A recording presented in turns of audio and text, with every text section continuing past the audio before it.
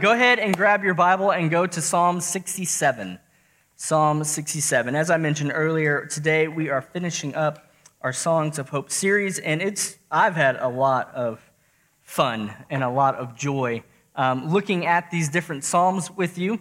And so today is one of my favorite psalms. It was really tempting in this series to just pick my favorite psalms to do, but I didn't, because it's not the Psalms of Colton series. There's purpose to each one as we prayed through them and considered them, but this one is one of my favorites. And I'm really excited about going through it with you today. So Psalm 67, let me read that for us. It says, "May God be gracious to us and bless us and make his face to shine upon us, that your way may be known on earth, your saving power among all nations. Let the peoples praise you, O God. Let all the peoples praise you. Let the nations be glad and sing for joy. For you judge the peoples with equity and guide the nations upon earth. Let the peoples praise you, O God. Let all the peoples praise you. The earth has yielded its increase. God, our God, shall bless us. God shall bless us. Let all the ends of the earth fear him." Okay, so we're going to jump right in full speed because I want to ask a question here at the beginning. Verse 1 says, "May God be gracious to us and bless us and make his face to shine upon us." So I want to ask the question here, okay, what does it mean here in verse 1 when it says, "God be gracious to us"? What does it mean that God is gracious to us? What does it mean that God will bless us? What does it mean for him to make his face to shine upon us? Now, let's not make the mistake of understanding the blessings of God to be the physical blessings of the world here in verse 1. Well, yes, God can bless with physical things, and that is actually shown explicitly later in this psalm, but that is not what verse 1 here is talking about. Verse 1 is talking about the holiness and the favor of God. That may God show you and me, a sinner who rebelled against him, may he show you mercy, unending love, undeserved compassion. May God not give you what you do deserve, judgment, but may God give you what you don't deserve, grace. May God bless you, not curse you, that he may not condemn you based on your right deserving condemnation. May the light of God's face shine upon you. May the smile, think about that, may the smile of the God of the universe be on you. So what's the blessing here in verse 1? What does it mean that God has blessed you? Well, the blessing here in verse 1 is the same blessing that is found all the way back in Genesis 12. In fact, Psalm 67 is rooted in the promise that God gives Abram all the way back in Genesis 12. These two texts are connected together, and they can't be separated from one another. So let me read to you Genesis 12, starting in verse 1. It says, "The Lord said to Abram, 'Go from your country and your kindred and your father's house to a land that I will show you, and I will make you a great nation. And I will bless you and make your name great, so that you will be a blessing. I will bless those who bless you, and him who dishonors you I will curse. And in you all the families of the earth shall be blessed.'" So God tells Abraham, hey, Abraham, I'm going to bless you. God's blessing will be upon you, and through you all the families of the earth will be blessed. So this leads to two questions, okay? First question, very simple questions. Why do we need the blessing of God? Why do we need the blessing of God mentioned here in Psalm 67 and Genesis 12? And the reality of that answer reveals to us a terrifying reality that is still very much alive today. Why do all the families of the earth need the blessing from God mentioned in Genesis 12? I want to show you a few texts in the New Testament that shows us that. First is Romans 3:19. And Paul says, "Now we know that whatever the law says, it speaks to those who are under the law." So this is why we need the blessing. Whatever the law says, it speaks to those who are under the law, so that every mouth may be stopped and the whole world may be held accountable to God. For by works of the law, no human being will be justified in his sight, since through the law comes knowledge of sin. So by looking at the law that God gives his people in the Old Testament, we are able to understand why we need the blessing of God. Because here's what the law reveals. Attempting to follow the law of God reveals that you can't follow the law. And our failure to follow the law reveals our sin. And the law leads to death under the curse of sin. The law reveals that we are guilty before him. Like, we're guilty. We're condemned by him. We are separated from him. And because we are incapable as a sinful people to keep God's law, we are condemned, and thus we cannot fully know God or enjoy God. We are cursed, not blessed, under the law. We are dead and without hope. And make no mistake, when we come face to face with the law that we cannot keep, we deserve wrath. It says we need to be held accountable, not just us, but think about this. Every person on the globe, every person in every family, in every city, in every nation, in every tribe, every tongue, every people group, all of sin will be judged. And he says every mouth will be stopped, and the whole world will be held accountable to God. That our God is a just God. He's incapable of acting unjustly. He's incapable of going, hey, yeah, man, your sin, no big deal. Like, bro, don't worry about it, okay? That's not who he is. And the ultimate display of God's wrath is eternal condemnation. We call that hell. And it's a very terrifying reality that Scripture is clear that those who would reject Christ, there is eternal condemnation. So why do all the families of the earth need to be blessed by God? Because we're cursed under the law. Because we all have chosen to delight in sin rather than to delight in God. Second question, how will God accomplish the blessing mentioned in Psalm 67 and Genesis 12? How will God remove the curse? Galatians 3:13. Christ redeemed us from the curse of the law by becoming a curse for us.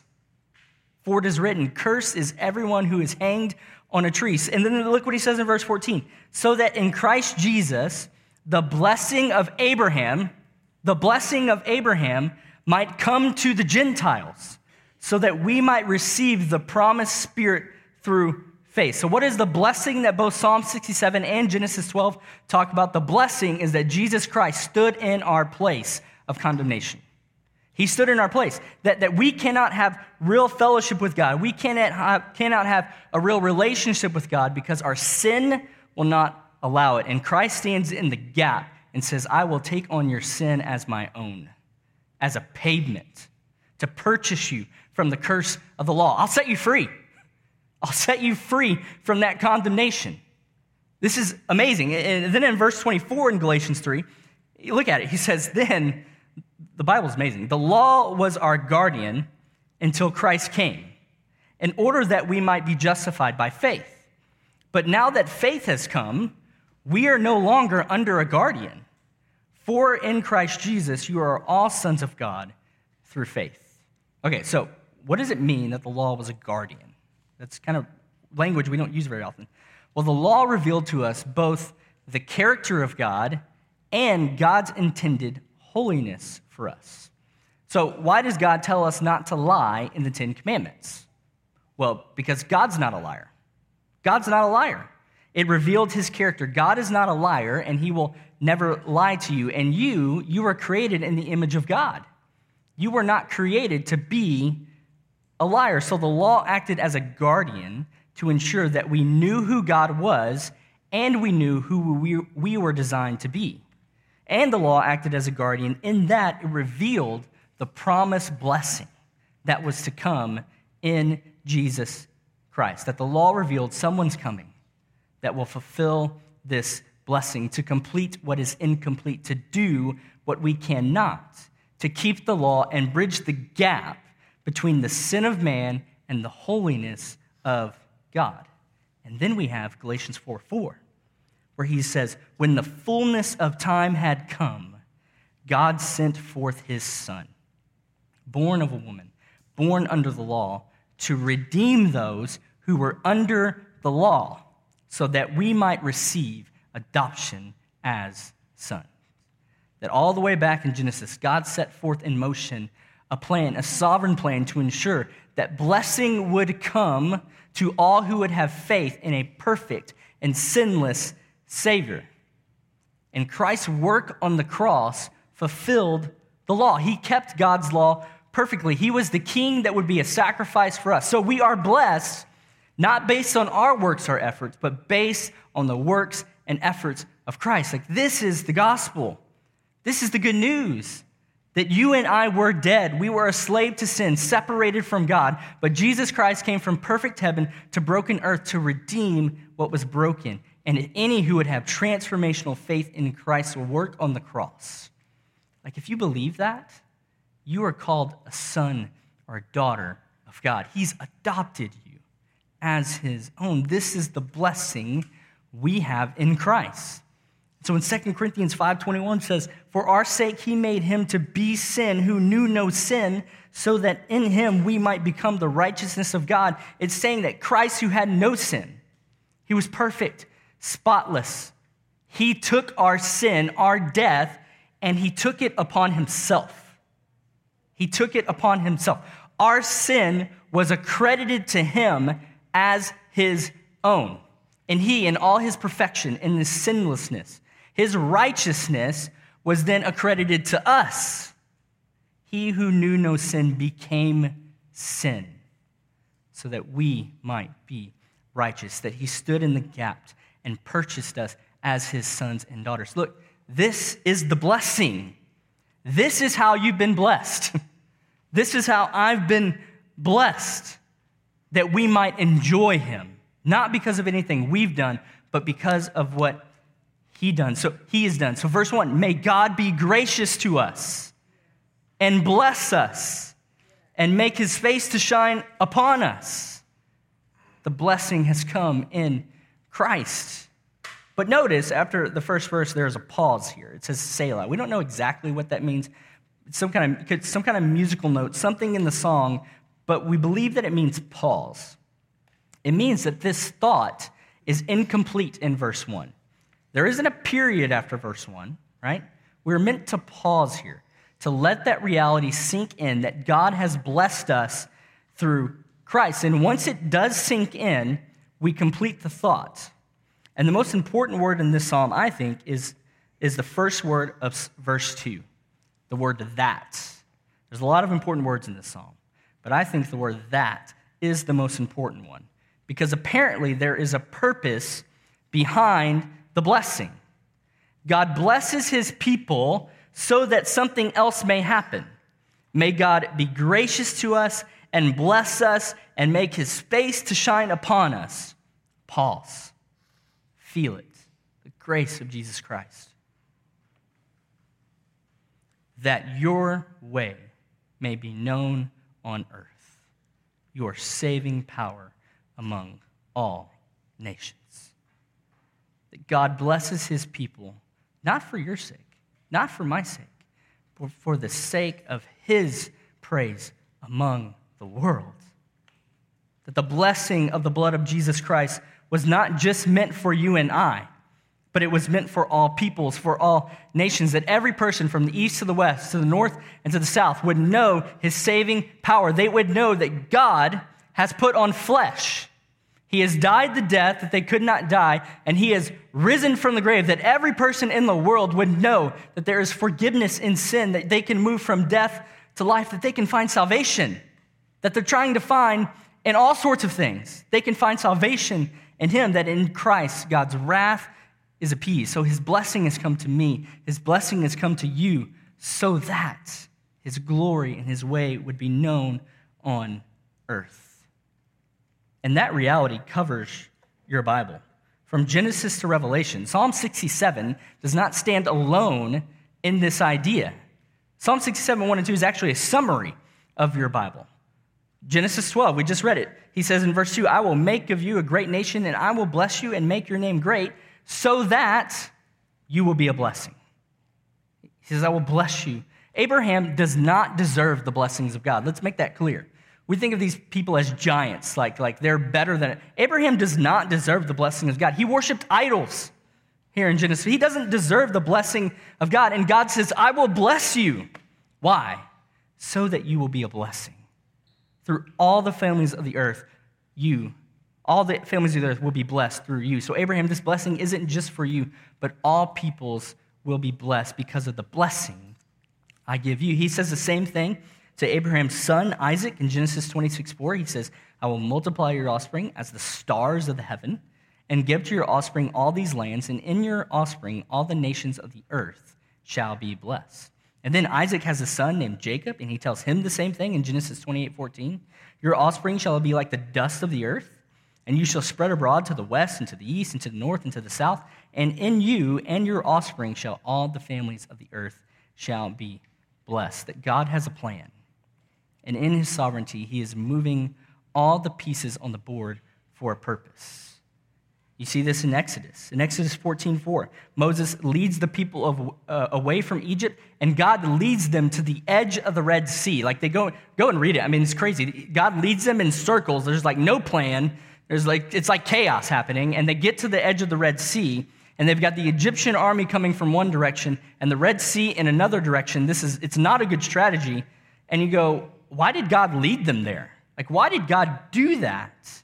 And he says in Exodus 14:4, I will harden Pharaoh's heart, and he will pursue them, and I will get glory over Pharaoh and all his hosts, and the Egyptians shall know that I am the Lord. He parts the Red Sea. He blesses his people so that his glory would be known around the world. Daniel in the lion's den. Why did God save Daniel in the lion's den? Was it to bless Daniel? Yeah. But if you read the story, you see that it's so that a foreign king would worship him. And in the early church, Christians would decorate their graves with the image of Daniel standing with the lions. It was seen as an image of resurrection. It was seen as an image of triumph over the grave, that the story of Daniel is the story of Christ. It's the ultimate blessing that we share in the victory of Christ, and that victory is meant to be known among the nations. Psalm 23, you know this. The Lord is my shepherd, I shall not want. He makes me lie down in green pastures. He leads me beside still waters. He restores my soul. He leads me in paths of righteousness for his name's sake. Why does God lead you? Why does God restore you? Why does he lead you in paths of righteousness? For the sake of his name. And then my favorite example is Exodus 36:22. Listen to this. This is kind of insane. It says, therefore say to the house of Israel, thus says the Lord God. He says, it is not for your sake, O house of Israel, that I am about to act, but for the sake of my holy name, which you have profaned among the nations to which you came. And I will vindicate the holiness of my great name, which has been profaned among the nations, and which you have profaned among them. And the nations will know that I am the Lord, declares the Lord God, when through you I vindicate my holy name. God literally says to his people, it is not for your sake that I bless you. He says, I will vindicate. Vindicate means to clear of blame. That means I will take your blame away so that the nations will know I am the Lord. It's not for your sake that I'm going to save you. It is for my sake. He's blessing his people for the sake of his name among the nations. And so it makes sense, right? When you get to the Gospels, and Jesus has come, he's died, he's risen from the grave, the blessing has come. He's redeemed us from the curse of sin. He's appeased the wrath of God. And he tells his disciples to do what? To go. Bring the blessing. Matthew 28, Jesus said, all authority in heaven and on earth has been given to me. Go, therefore, and make disciples of all nations. Mark 16:15, go into all the world and preach the good news to all creation. Luke 24:46, thus it is written that the Christ should suffer and on the third day rise from the dead, and the repentance for the forgiveness of sins should be proclaimed in his name to all nations. John 20:21, peace be with you. As the Father has sent me, I am sending you. And then we learn that in Revelation, this will happen. All the nations will know the blessing. Revelation 7:9, after this I looked and behold a great multitude that no one could number. Think about this, imagine it. From every nation, from all tribes and peoples, languages standing before the throne and before the Lamb, clothed in white robes, with palm branches in their hands and crying out with a loud voice, salvation belongs to our God who sits on the throne and to the Lamb. This is the purpose of all history. That God has blessed his people through the blood of Christ so that all peoples would know the forgiveness and grace of Christ. Now, here's the danger, okay? Here's the danger when you talk about this. Here's the reality that we face in our faith. We are tempted to detach God's blessing in our lives. We are tempted to detach God's blessing in our lives from the purpose of our lives. Our hearts resonate with the idea of grace. We love to talk about this.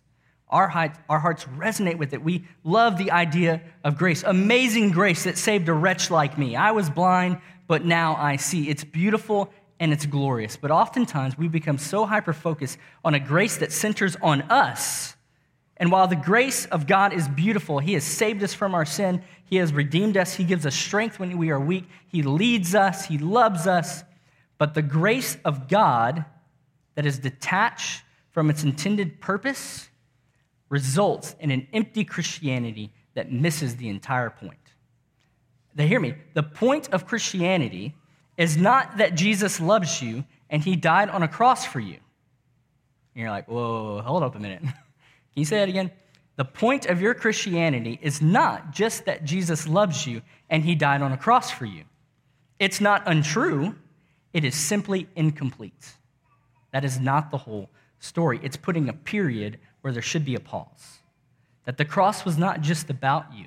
If all that Christianity was about was you, then what you do with your life is completely centered on you.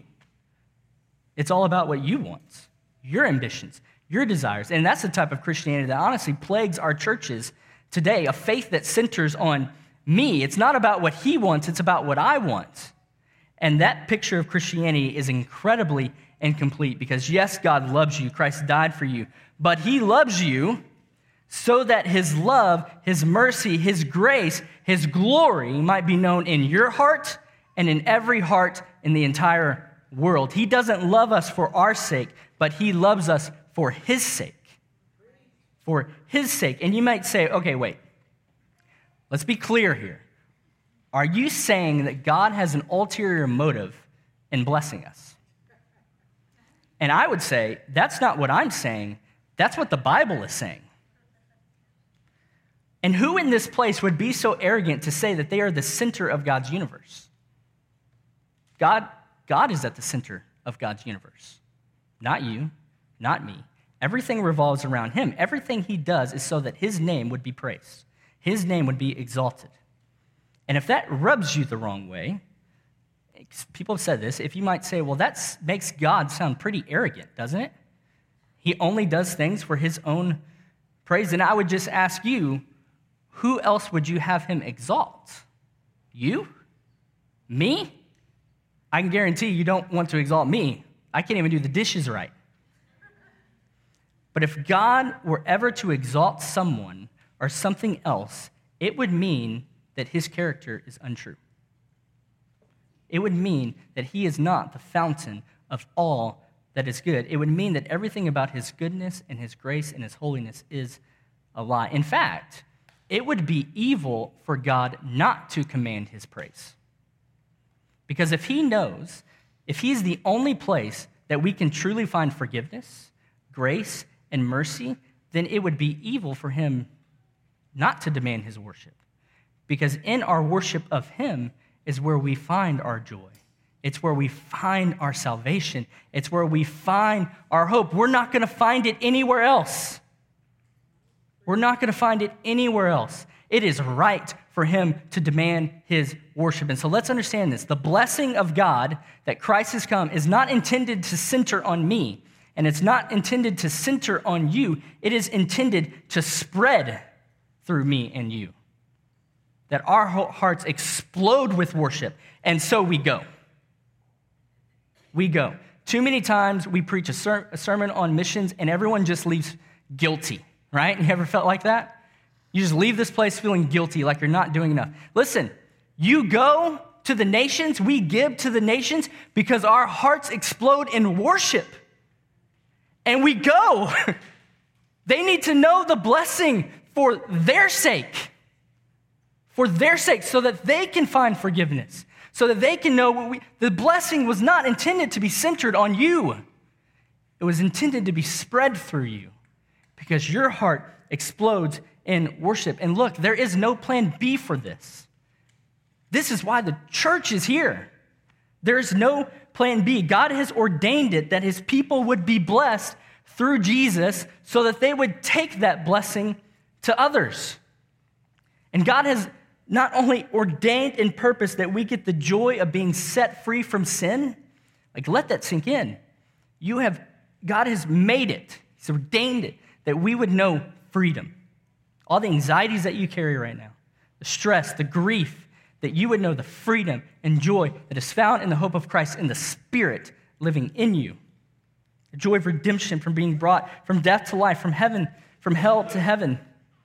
But God has also purposed and ordained that all the peoples of the world would know of that blessing. Through our preaching, through our evangelism, through our disciple making, through our going, through our sending, there is no plan B. The church, the people of God, spreading the gospel of God is his ordained purpose and plan. And this is all over the New Testament. One of the most sobering examples of this is in Colossians 1:24. So I actually want you to go there. In fact, Marshall, don't even put it on the screen. I want you to go there in your Bible. Colossians 1:24. Colossians 1:24. I'm going to give you a second to get there, okay? Colossians 1:24. Here's what it says. Now I rejoice in my sufferings for your sake, and in my flesh I am filling up what is lacking in Christ's afflictions for the sake of his body, that is the church. Let me read that again. Now I rejoice in my sufferings for your sake, and in my flesh I am filling up what is lacking in Christ's afflictions for the sake of his body, that is the church. Now, you read that, and if you're like me, when I read it, you go, wait a minute.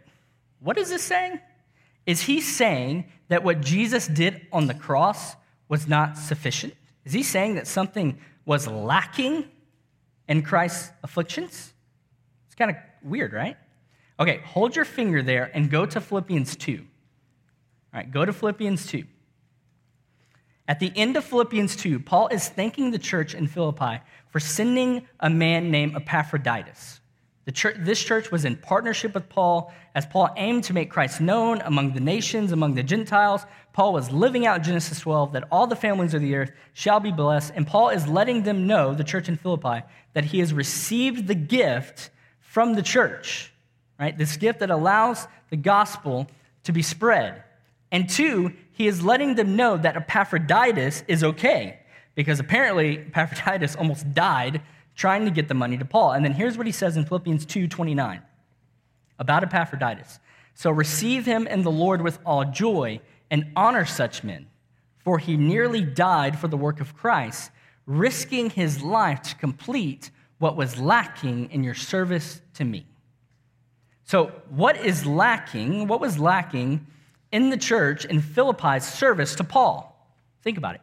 They had a partnership. The church made a commitment to support Paul in his missionary work. So what was lacking?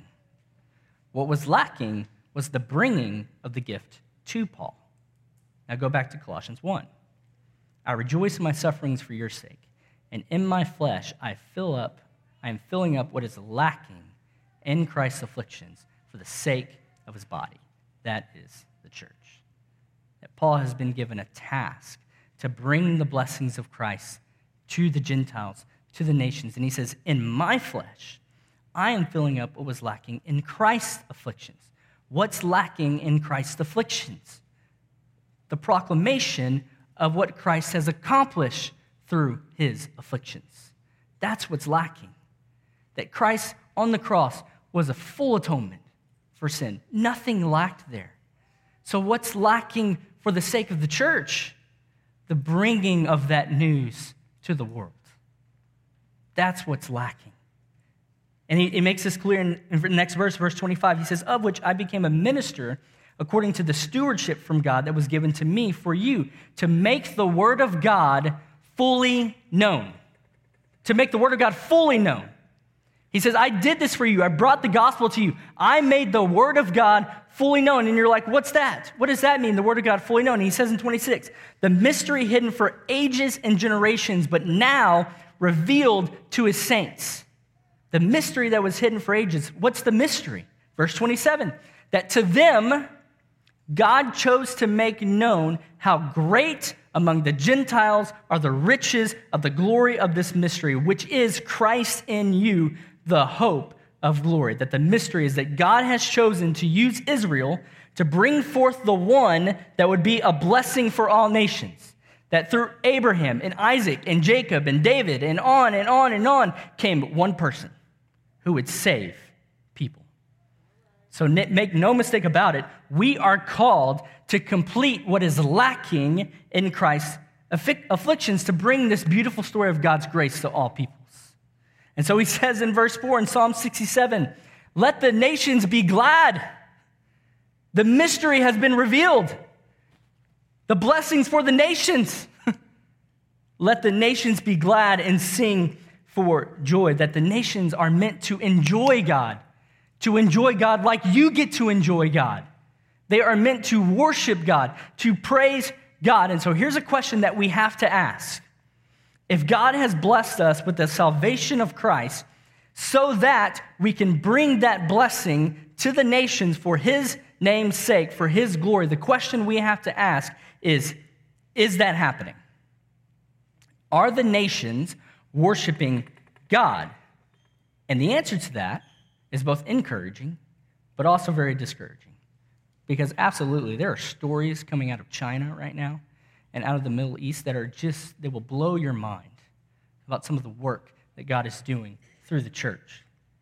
But also, there is a lot of work to be done. There are 11,000 people groups in the world. So if you don't know what a people group is, a people group, our ethnic group, is determined by their language, their geography, and their culture. So when Jesus says, make disciples of all nations, that word nations is the word ethne, okay? It's where we get the phrase ethnic groups. So there are 11,000 ethnic groups in the world, and over 6,000 of them have never even heard, think about it, never even heard of the saving power of God. That's around 3 billion people. 3 billion people who have never met a Christian, they have no church to go to, and they will never meet a Christian and probably never hear the true gospel in their entire lifetime. So let the nations be glad. God's praise among the nations is woefully lacking. Woefully lacking. That in Africa, there are over 3,000 animistic tribes in Africa who are following false gods and spirits who are not worthy to be praised. In Japan, in Laos, and Vietnam, there are over 250 million Buddhists who are following a false god that is not worthy to be praised, that God cannot give them real joy. In India and Bangladesh, there are 950 million Hindus who are following a multitude of false gods who are not worthy to be praised. In North Africa and the Middle East, there are 1.5 billion Muslims who are following a false god who is not worthy to be praised. And they will not get salvation and joy from those gods. May God be gracious to us and bless us, make his face shine upon us, that your way may be known on earth, your saving power among all nations. And then in verse 4, we see something that's really amazing and scary. He says, for you judge, right in the middle, he says, for you judge the peoples with equity. You judge the peoples with equity. So we praise God that his character doesn't sway, right? Like he doesn't change on us. He doesn't change his mind tomorrow, okay? We praise him that his justice, his character, will not deter, that all the wrongs of the world will be made right, that every single person on the globe will be judged equally.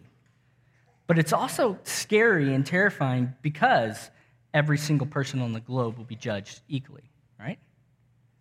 That we will be judged the same way as the person who calls themselves a Muslim. We will. You ever heard someone say, well, what about that innocent person in Africa that's never heard of Jesus? What about them? They've had no opportunity to hear about Jesus. Surely God will give them a pass if they've never even heard. Well, there are two problems with that. The first problem is, what innocent person? What innocent person? Where in the Bible does it say that there is an innocent person out there? Romans 3:9, as it is written, none is righteous. No, not one. No one understands. No one seeks God. All have turned aside. Together they have become worthless. No one does good, not even one. That we are all guilty. We're all condemned without the covering of the blood of Christ. And the second problem is one that we've already mentioned. There is no plan B for that person in Africa to hear. The church is God-ordained plan that God wills to work through willing intercessors. That's why in Romans 10:13 it says, for everyone who calls on the name of the Lord will be saved. How then will they call on him in whom they have not believed? And how are they to believe in him of whom they have never heard? And how are they to hear without someone preaching? And how are they to preach unless they are sent? As it is written, how beautiful are the feet of those who preach the good news. Friends, the blessing of God is not intended to center on you. It's not about you. The blessing of God is intended to explode in you and spread through you. That God has given you the gospel for a reason, for a purpose. Man, that we would feel this. That we would not respond in guilt, but excitement. That we would be able to bring the gospel to the nations. God has chosen to use you. So don't waste your life. And we see in verse 6 that not only has God given you the blessing of Jesus Christ so that his name might be glorified in the world, but he has also given us physical blessings, not for our sake, but so that his name would be glorified in all the earth. Verse 6, the earth has yielded its increase. God, our God, shall bless us. So that phrase, the earth has yielded its increase, is harvest language. We're talking about physical things here. And then in verse 7, God shall bless us. And he says, let all the ends of the earth fear him. So God bless us so that the ends of the earth would fear him, would know him, would worship him. And the reality is, if you're sitting in this room, you are in the 1% of the world. And this is where it's easy to feel guilty. Don't feel guilty. All right, follow me here. You are in the 1% of the world just by being in this room. God has blessed you. You could have $5 in your checking account, which that's what I had in my account when I was a sophomore in college, all right? You have been blessed. God has blessed you. And there are too many churches and too many Christians who have taken the lifeblood out of the gospel and put Kool-Aid in its place so that we can be more comfortable. I'll say that again.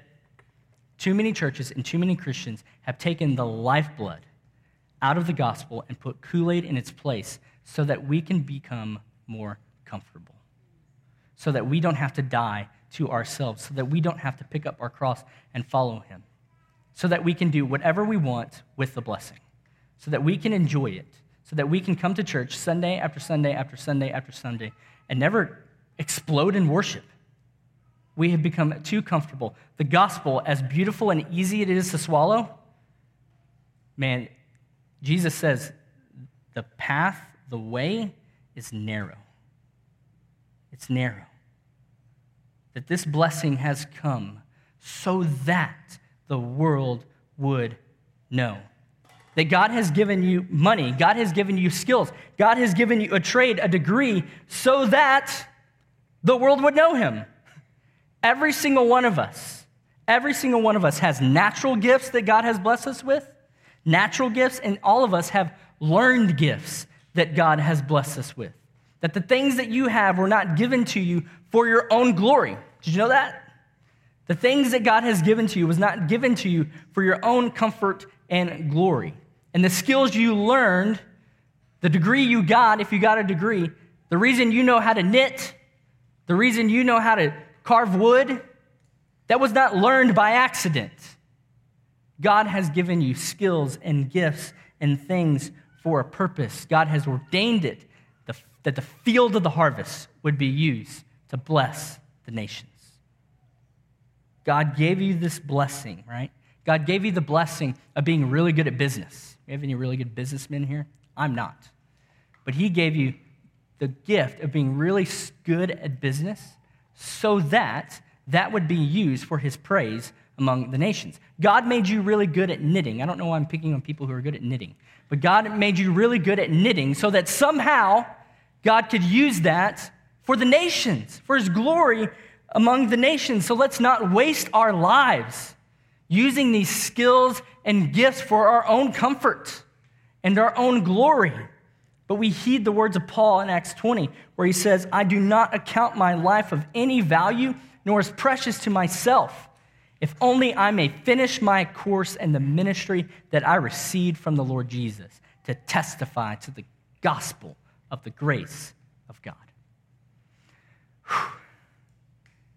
Okay. 2 questions that I get pretty often after a sermon like this. First question. Colton, I understand that we are supposed to go to the nations, but what about the needs here? Anybody thinking that? You ever ask that question? I get it all the time. Here's my answer to that. Yes. Simply, yes. Like, your neighbor needs the gospel. Your coworker needs the gospel. The person in your gym needs the gospel. Make disciples, but let's see the whole picture. Make disciples who pray for the nations. Make disciples who go to the nations. Make disciples who give to those going to the nations. Make disciples who know how to share the gospel with a Hindu. Learn how to share the gospel with a Hindu and teach someone how to share the gospel with a Hindu. Make disciples who know how to share the gospel with the Muslim. See, reaching those who live near us and reaching those who live across the ocean is not something that we have to choose between. They work together. They work together. In fact, I would say if you are someone who wants to go overseas one day, you say, I'm called to cross-cultural missionary work, then we're not sending you. Renewal Church is not sending you if you're not making disciples right here. I mean, these things work together. Let's make disciples who pray. Let's make disciples who know how to pray, who know how to communicate with God, who know how to listen to the Spirit. Let's make disciples who go. The second question I can sometimes get, well, Colton, isn't it dangerous to go to some of these places? And the answer is yeah. Yeah, and I don't want to make light of this because I've seen real struggles with this, that the thought of your child or your spouse or someone you love going to a place that is dangerous, that's a reality, and it causes a lot of anxiety for you, and so I get it. Look, I mean, in about a month, Katie, who works for a missions organization, she's going to Tajikistan. If you don't know where that's at, that's right next to Afghanistan. And she's traveling alone. And you're like, Colton, why would you let her do that? Does it scare me? Yeah, you bet it does. But she has been blessed by the blood of Christ so that the nations would know. So if your child, and so maybe this is more for parents, and I know I'm not a parent, but I've worked with a lot of students, and I've seen a lot of students go. If your child or someone you love comes to you and says, I want to go where Christ's name is not known, that is not something to be grieved. That is not something to be grieved and something to be feared. That is something to be celebrated. How beautiful are the feet of those who preach the good news. Now, 3 action steps. 1, pray. We can't attempt to do the work of God without God. If you have never prayed, if you have never prayed about going overseas, if you've never prayed, if you're hearing this and like, I want to go, you're getting excited, right? Getting amped up. If you've never prayed about that, don't come up to me and say, I'm called to go overseas. Pray. I can walk you through how to pray and what to pray for, but do not say you're called to something without praying about it. Don't attempt to do the work of God without God. So you need to pray and to listen. And listen, if you're someone who says, I know that God is not going to call me to go overseas. I know that God's not going to do that. You need to stop because God's going to call you, okay? Like, you need to pray with open hands. God, what do you want? How do I be a part? We're all going to be a part of this. How do you want me to be a part? So maybe you're called to be a goer. Maybe you're called to be a giver. Maybe you're called to be a mobilizer. I don't know, but you need to pray. Spend a lot of time praying. Pray for the nations. Make it a normal part of your rhythm in life. Oh, God, let the peoples praise you. Pray. Second action step is we need to be learners. We need to learn about God's heart for the nation. Pay close attention when you read your Bible. It's all over the word. It's all over the Bible. God's heart for the nations, his glory among the nations, it's everywhere. Pay close attention. Read books, right? Read about Jim Elliot. Read about Lottie Moon. Read about Hudson Taylor. Like these people who have gone before us, like the history of what God has done in the nations is incredible. Learn these stories. Learn what a Muslim believes. Learn what a Hindu believes. You need to know these things. You need to know these things. Third, last thing, position yourself to be a goer and to be a giver. Position yourself. I don't know what God's called you to, but what each of us need to do is position ourselves to be a giver and to be a goer.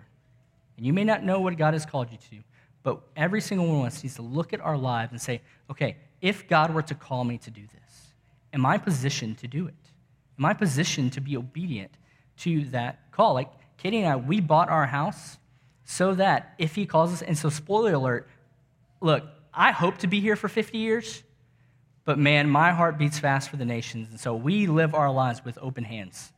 And we bought our house because at the time, we could rent it out in a heartbeat. Everything we own, we can sell, even our dog. In fact, we have a waiting list of people who have offered to take our dog if we move overseas.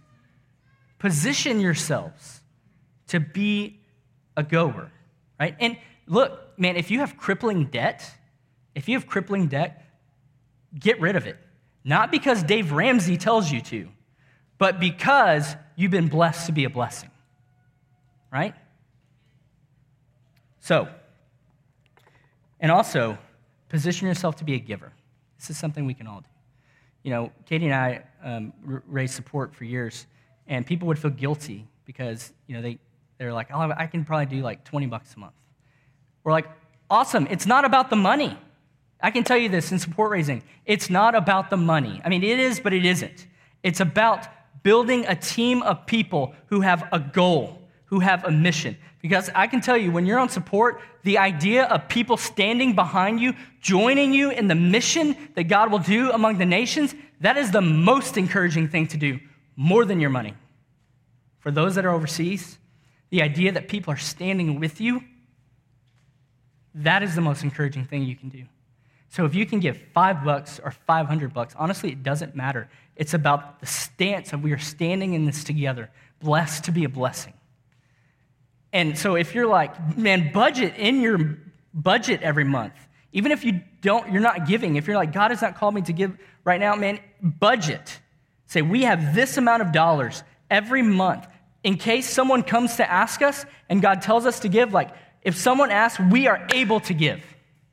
Position yourself to be a giver. And if you don't know who to give to, look, there are people in this church. We've got 8 20-somethings coming to Temple, Texas from all over the country in a month that are raising support to go over nations. We'll introduce you to them. Like, we can help you with that. But position yourself to be a goer and position yourself to giver. And here's the last thing I'll say.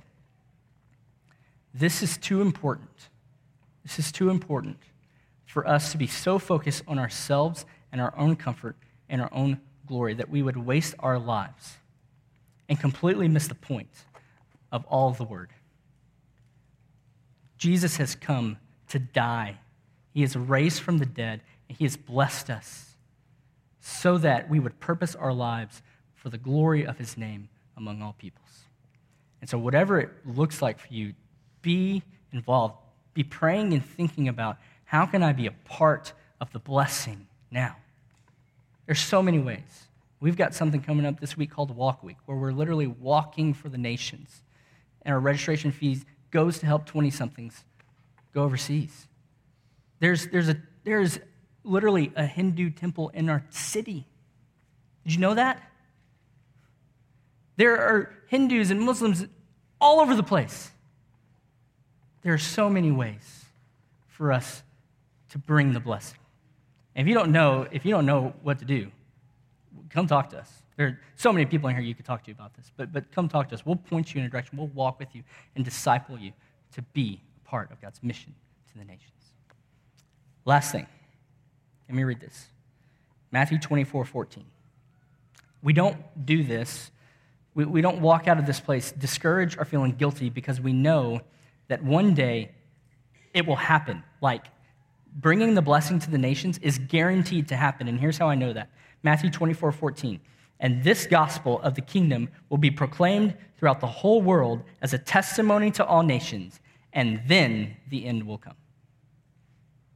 And then the end will come. When the whole world knows the blessing of Christ, the gospel, when every person has heard, then the end will come. We do not bring the blessing to the nations with the fear of failure. We go in confidence because just like Jesus had victory over death, he will have victory in the nations. Every tongue will confess, every knee will bow.